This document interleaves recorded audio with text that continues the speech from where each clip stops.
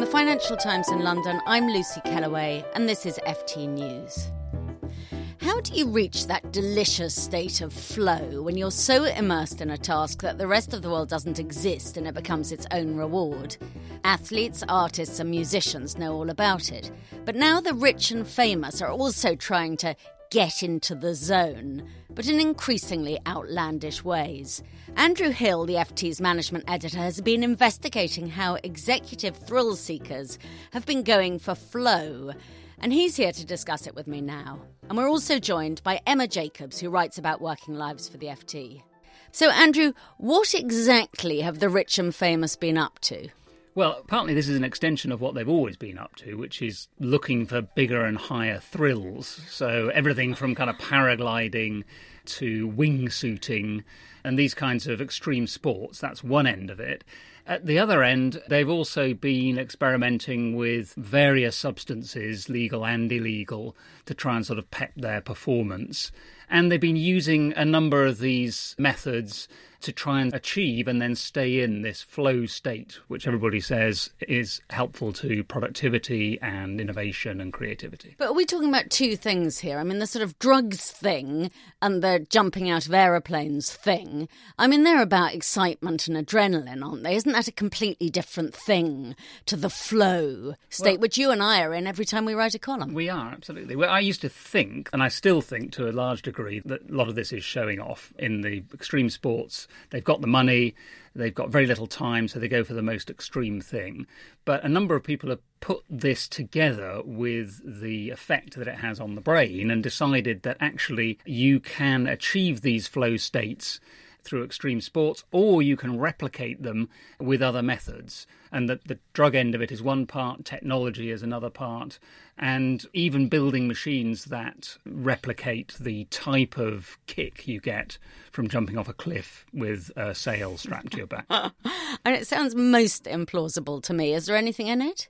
I think there is something in it. I mean, I think there is actually a line from the moment when people suddenly realised that executives needed to get off their backsides, otherwise they're going to keel over from stress and heart attacks, to the more meditative mindfulness area of improving your brain function, through to this particular kind of extreme flow state that people want to get into. It's all part of making yourself more efficient and more productive. Emma, you've been reviewing a book by the Silicon Valley self-help guru Tim Ferriss with the charming title, The Tools of Titans, the Tactics, Routines and Habits of Billionaires, Icons and World-Class Performers.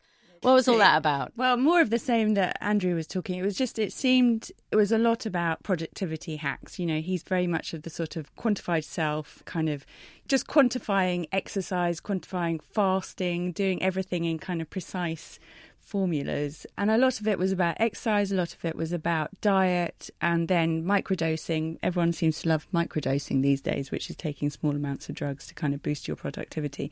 But a lot of it, by page 700, definitely, I was done in. And it was just very kind of macho. The whole thing felt very macho. And I did think that we sort of seem to have swung back a bit from mindfulness to some of this posturing. Some of it is... Do you think? I think they're linked to the same thing because it's all to do with keeping the brain pepped up. I mean, and it's being in the moment thing that's with both mindfulness and flow, and presumably when you're taking all the drugs or whatever you're doing. But it's clearly somewhat less macho to be seen sitting in a chair enjoying a moment of meditation than it is to be strapping on a wingsuit and leaping off a cliff.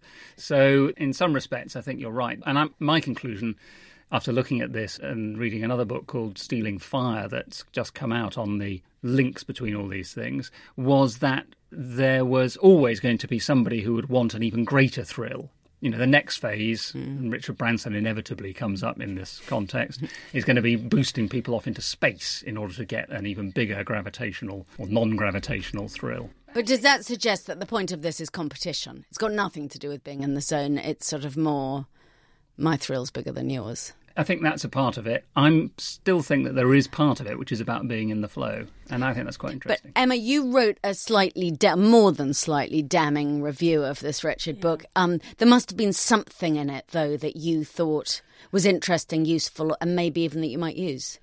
I thought that you could have almond milk at breakfast, maybe. That might be quite nice. I thought that the whole point is that, if I do extremely well and I happen to make my bed every day, does that mean that everybody who makes their bed every day is going to be successful? Or is it just a sort of byproduct of what I do that's very particular to me? I think some of these things you just can't really recommend to other people. Sorry, you've completely lost me with the bed making thing. Was he suggesting that we make our beds No, or what? But there was this TED talk by this Navy SEAL military person who said that if one thing he does every day is make his bed, and then he's got a sense of achievement and it boosts his productivity for the day. But does that mean if you make your bed every day, you are going to be successful? Or does it just mean that this man has made his bed every day and he feels like he's achieved something? I just don't think they're all translatable lessons. Do you see what I mean? Yes, I do. But now I'm suddenly thinking, who is this wise man? I actually do think that there's something in that if you do have some task that you feel you've accomplished flawlessly, it does set you up. But what about you, Andrew? Is there anything from all of this nonsense that you feel that you'd like to emulate? Well, as you know, because I think you've disparaged me in your column once for it, I do measure what I'm doing, and I do go to the gym, and I wear the Fitbit even. I wear a wristband, and I measure my sleep, and it does, I think, have a positive effect. So I am quite intrigued by this. I don't think I'd go down the illegal drug microdosing point of view, but I know, having skied, that it does make you feel better. But the whole flow thing is something that we, as writers, you say, if I'm whinging to you and I say, I haven't really got any ideas, or I'm not really, you just say it just comes at some point. It ebbs and flows. There's nothing you can force yourself to do to make it happen. Do you think? Yeah, but you can, by measuring yourself and knowing what you're feeling like at particular points. You could exploit the fact that I have more ideas in the morning and I'm better at writing later in the afternoon.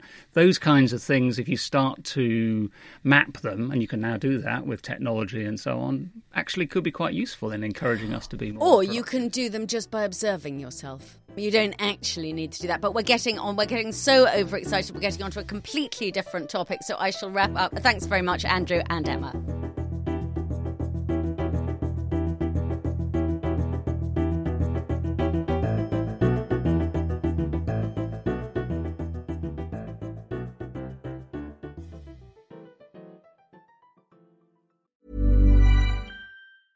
Hey, it's Paige DeSorbo from Giggly Squad. High quality fashion without the price tag. Say hello to Quince.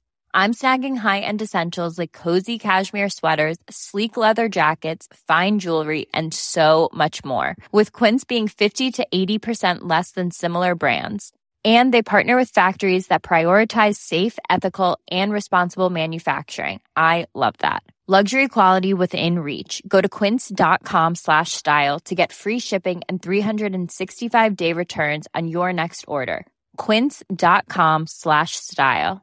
Here at Bellingcat, we get to the bottom of things. From a global crisis to an underreported event, we find the facts using publicly available tools and resources, uncovering what is hidden on and below the surface.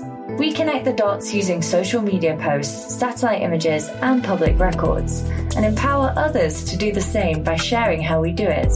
The ability to do so is only made possible by our readers, supporters, and community members. Care to join us?